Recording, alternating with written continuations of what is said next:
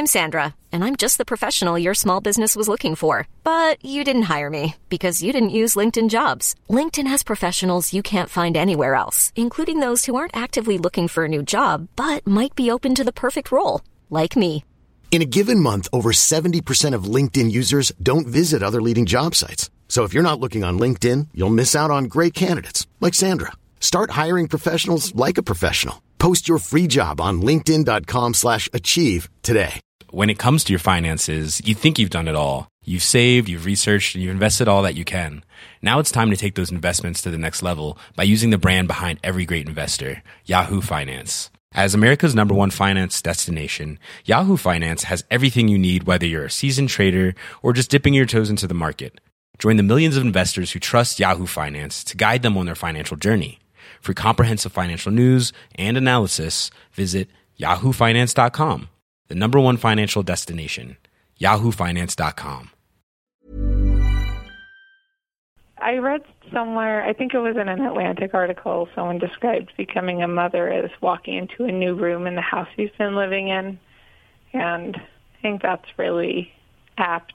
Just like discovering a piece of myself that I guess was there, but I was completely out of touch with.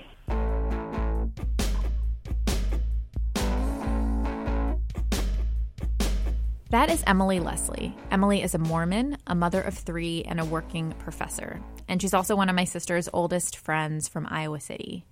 And faith has always been a driving force in Emily's life. Her dad was a leader in the local Mormon community.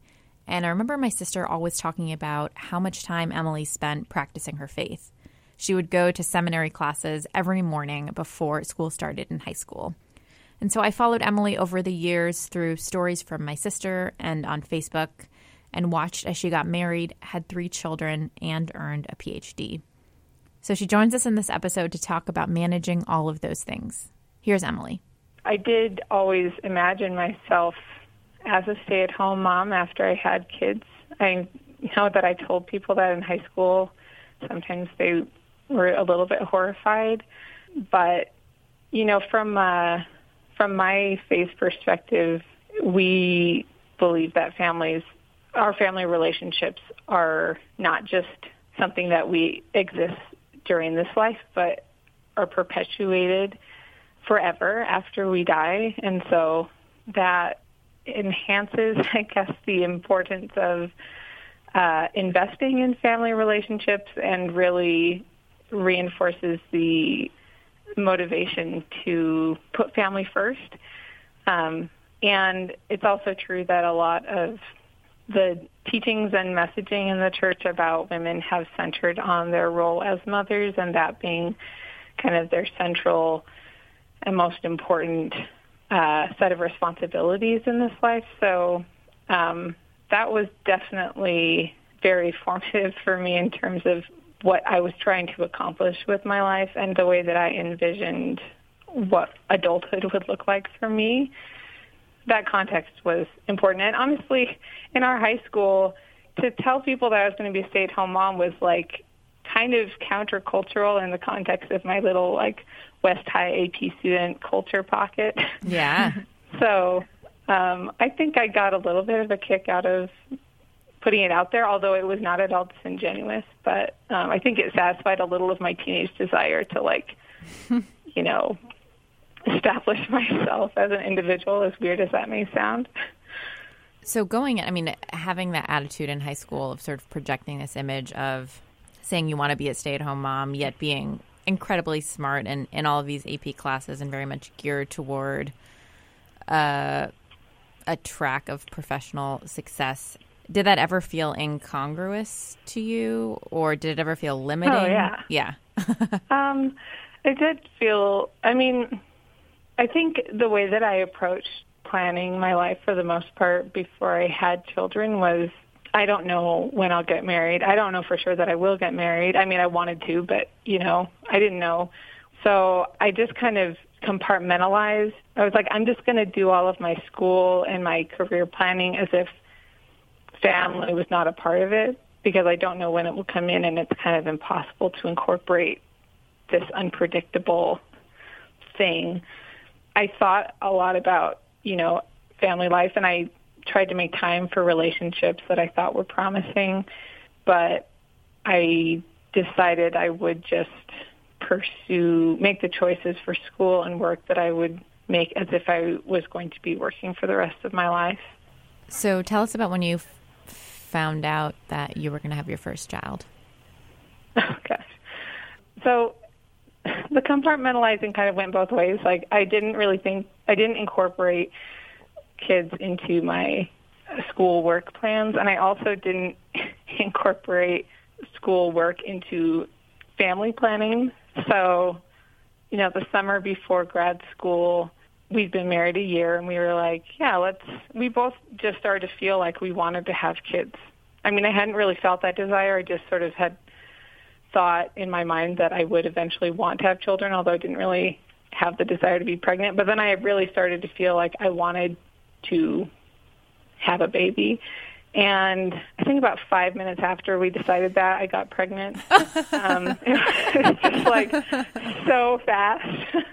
And I took the pregnancy test literally the night before my classes started, my first year of grad school. And just like, okay, buckle up. What did you think? I was happy. I mean, I was really happy because, like I said, we were trying to have kids. I had stopped taking birth control, so it was not an accident. I was also terrified, although, to be honest, if I had understood more about pregnancy and childbirth, I probably would have been even more terrified. But, oh my gosh. When I told my classmates I was pregnant, first they thought I was joking. I was like, no, here's my ultrasound. And then they were like, oh, this is why you snack all the time. I would literally be like, I snacked constantly throughout all of our classes because I felt nauseated.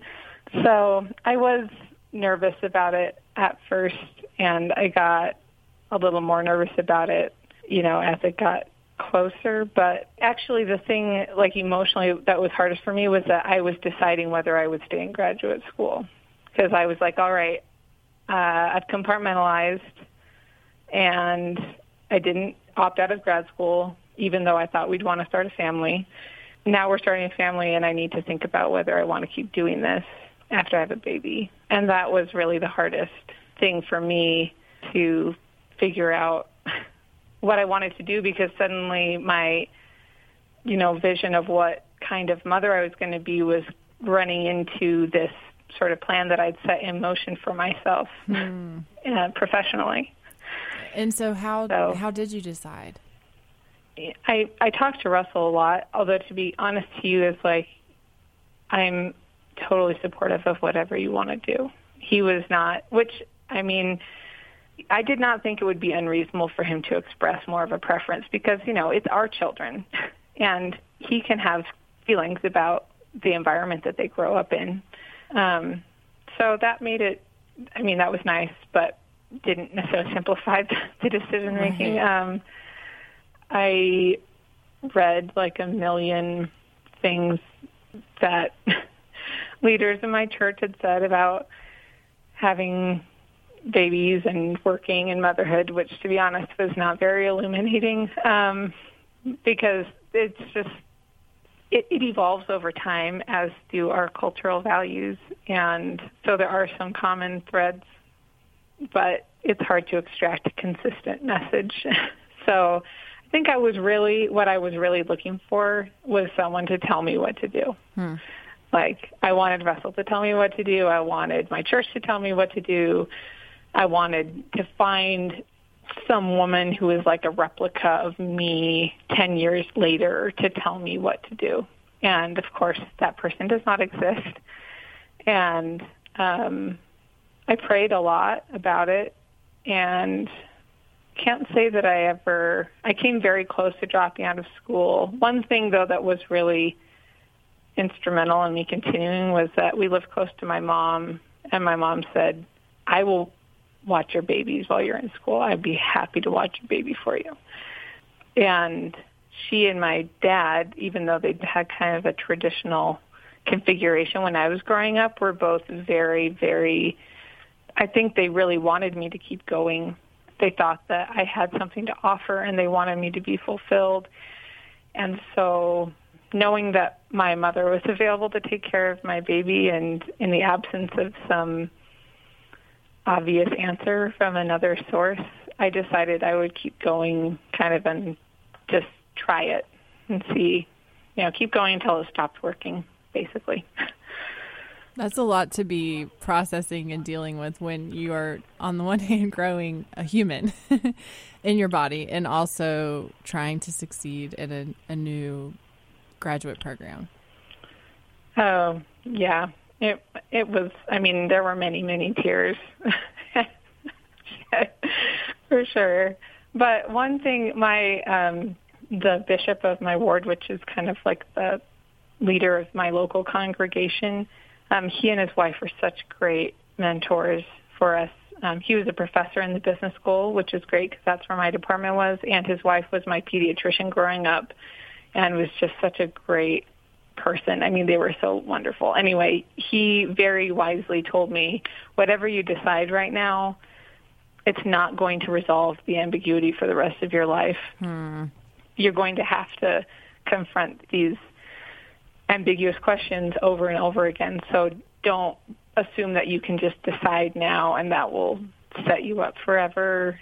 Mm-hmm. You're going to you're going to go through this process again and again. And he was so right.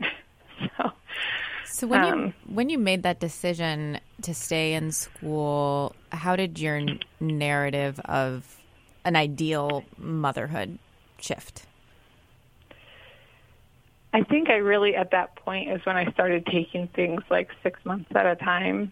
And so it was more like, am I being the mother that I want to be to my children right now, as opposed to, do I have a vision of the mother I'm going to be for the next 20 years? So I think I sort of just became a little more oriented toward the present, which I think is actually really good in general, psychologically. I think the other thing that I did was basically say, this is the amount of time I'm comfortable working on school stuff, and I'm just going to do as much as I can in that time. And if I can't be successful, then I will drop out of my program. So I preferred that to giving my program as much time as it needed, and then my child, whatever was left over. Now, of course, I had the luxury of doing that because my husband was on track to have a career that would support us. So I had the luxury of saying, I can just stop this if I want to. And a lot of people don't have that luxury. So, I just want to acknowledge that I know that there's a lot of privilege that expanded the options I had, and I try not to take that for granted. I just have this sadness about women feel, and I am sometimes this person, but less than I used to be, just feeling like, what's wrong with me that I can't do everything? And whoever we see that seems to have it all, like there's a trade-off they're making for the arrangement that they have. And I wish that we didn't forget that sometimes when we talk about women and the things that we want to do.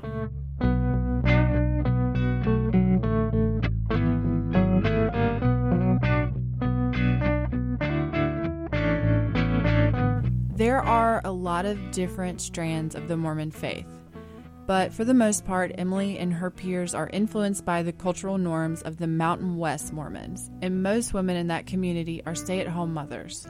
So Emily's made some choices as a Mormon woman that really go against the grain.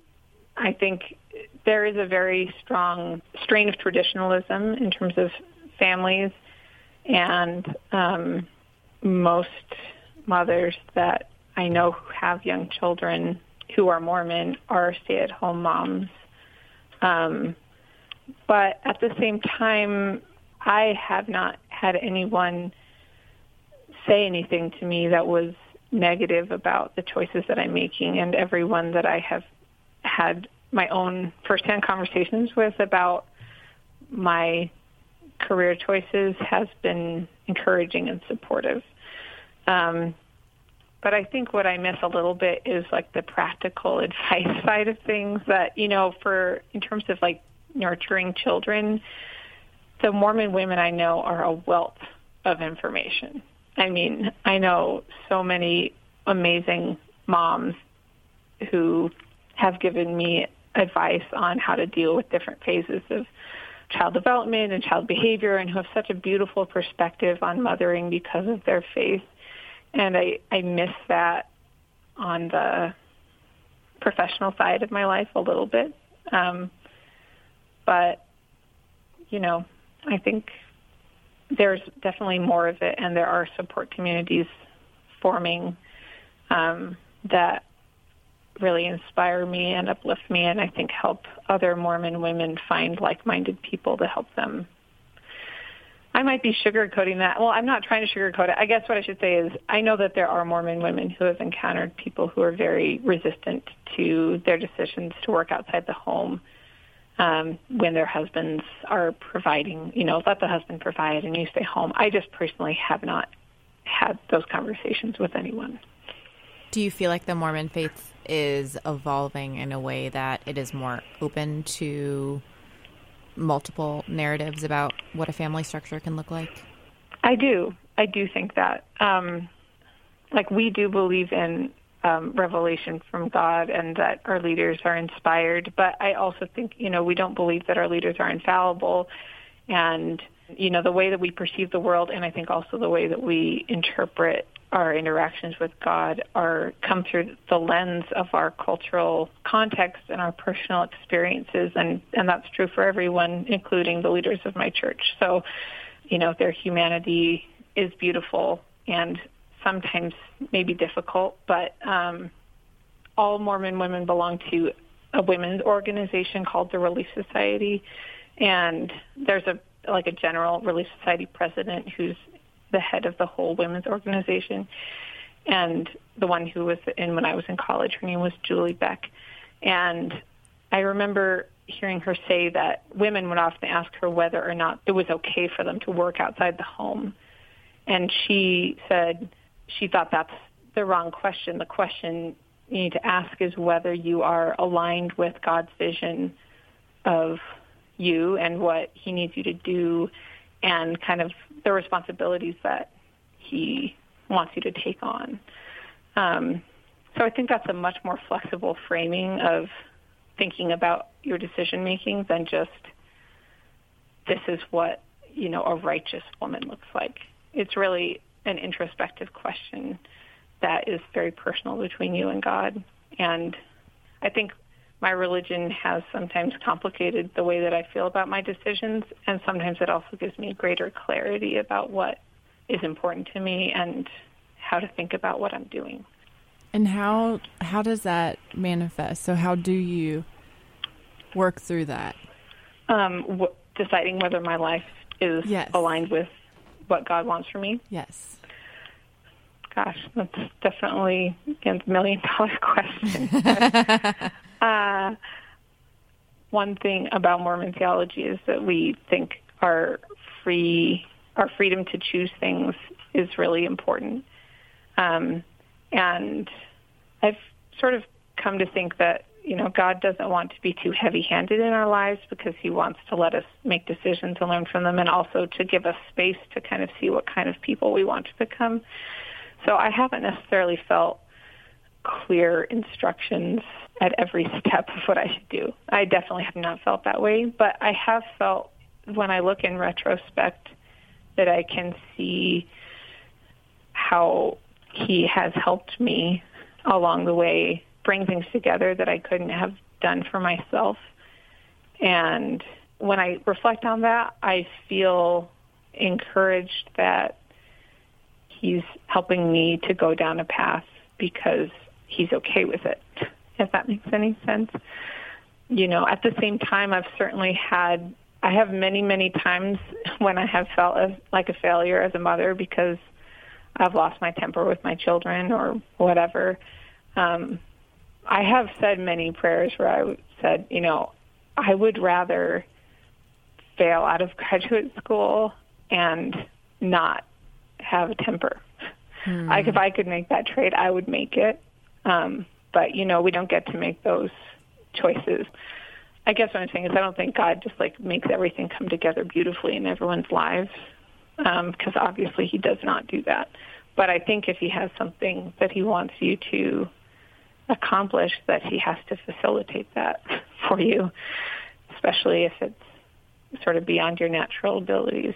Mm-hmm. And I have felt that in my own experience of, trying to nurture my children with my husband and also trying to foster a career. Yeah. How have your children impacted your spirituality? Well, I think I understand better how God feels about me because of how I feel about them. And Mormons pray to a male God, but we do believe that we have a heavenly mother as well.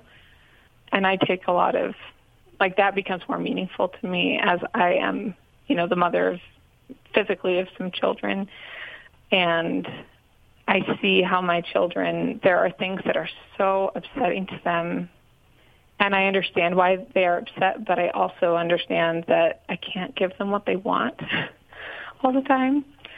And I think there is a lot of that in the way that God interacts with us, that there are things that are very hard for us and painful, and God doesn't like to see us sad, but also he has a perspective that we don't have, and his purposes aren't to make us unhappy, but sometimes, being a good parent doesn't mean indulging your children in everything that they want.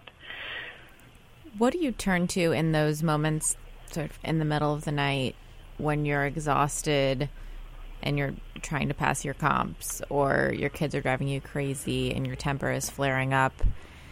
Do you have a mantra, or is there anything that you turn to internally to sort of recenter, refocus, give you clarity? I don't always handle the situations well. So I don't have a consistent strategy that I always use and that always works. But I think the most successful thing that I've found is to focus on gratitude and to, I have more than I need. I always have had more than I need. That's not true for everyone, but I feel like when I let myself get overwhelmed by things not coming together well, or me not being quite, the person I want to be yet, that I'm losing sight a little bit of everything that is going well, and also becoming a little bit ungrateful. Like, I want things to work together so smoothly, and in so many ways they are already doing that.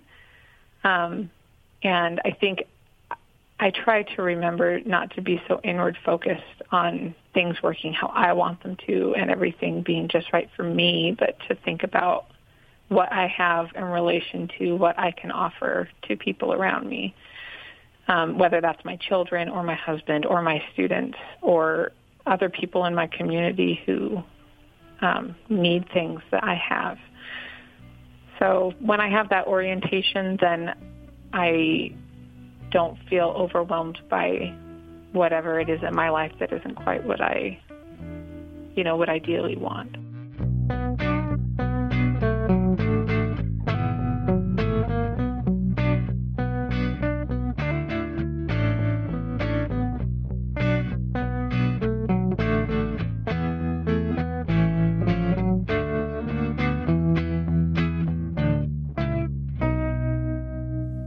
That's Emily Leslie. She lives in Utah, where she works in the econ department of Brigham Young University. Emily, thank you so much for sharing your story. And that is the second part of our look at motherhood this season. And we're going to leave you with some reflections from our own moms. So Anita and I were a little scared to ask this question because we didn't want to get their hopes up. We don't know if or when we're going to be moms, but we wanted to ask our mothers what kind of moms they thought we would be. Here they are. I think you would be a fabulous mother, and I think that's because you're such a wonderful person. You have an openness about you which would serve you very well and any children you would have very well. I would want you to be less hard on yourself than I might have been when I started out, but I think you would be a terrific mother. I just know that. This sounds kind of crazy. But My sister said to me very early on in a large family group, that she thought I was going to be a fabulous mother. And that really meant something to me. And I'll say the same thing to you. Thank you, Mom. That. But I also know that because you work at things and you think about things. And I think that has a lot to do with being a good parent. You're not always going to get it right. Heavens knows I certainly didn't and still don't. But you try.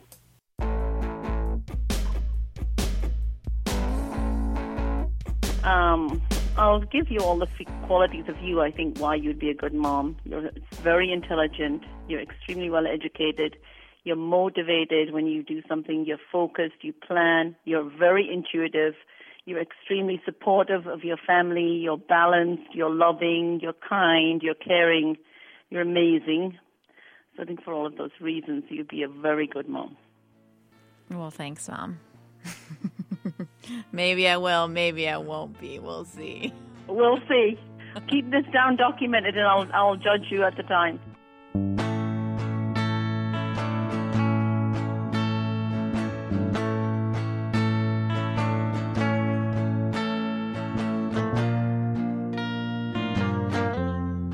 She and her.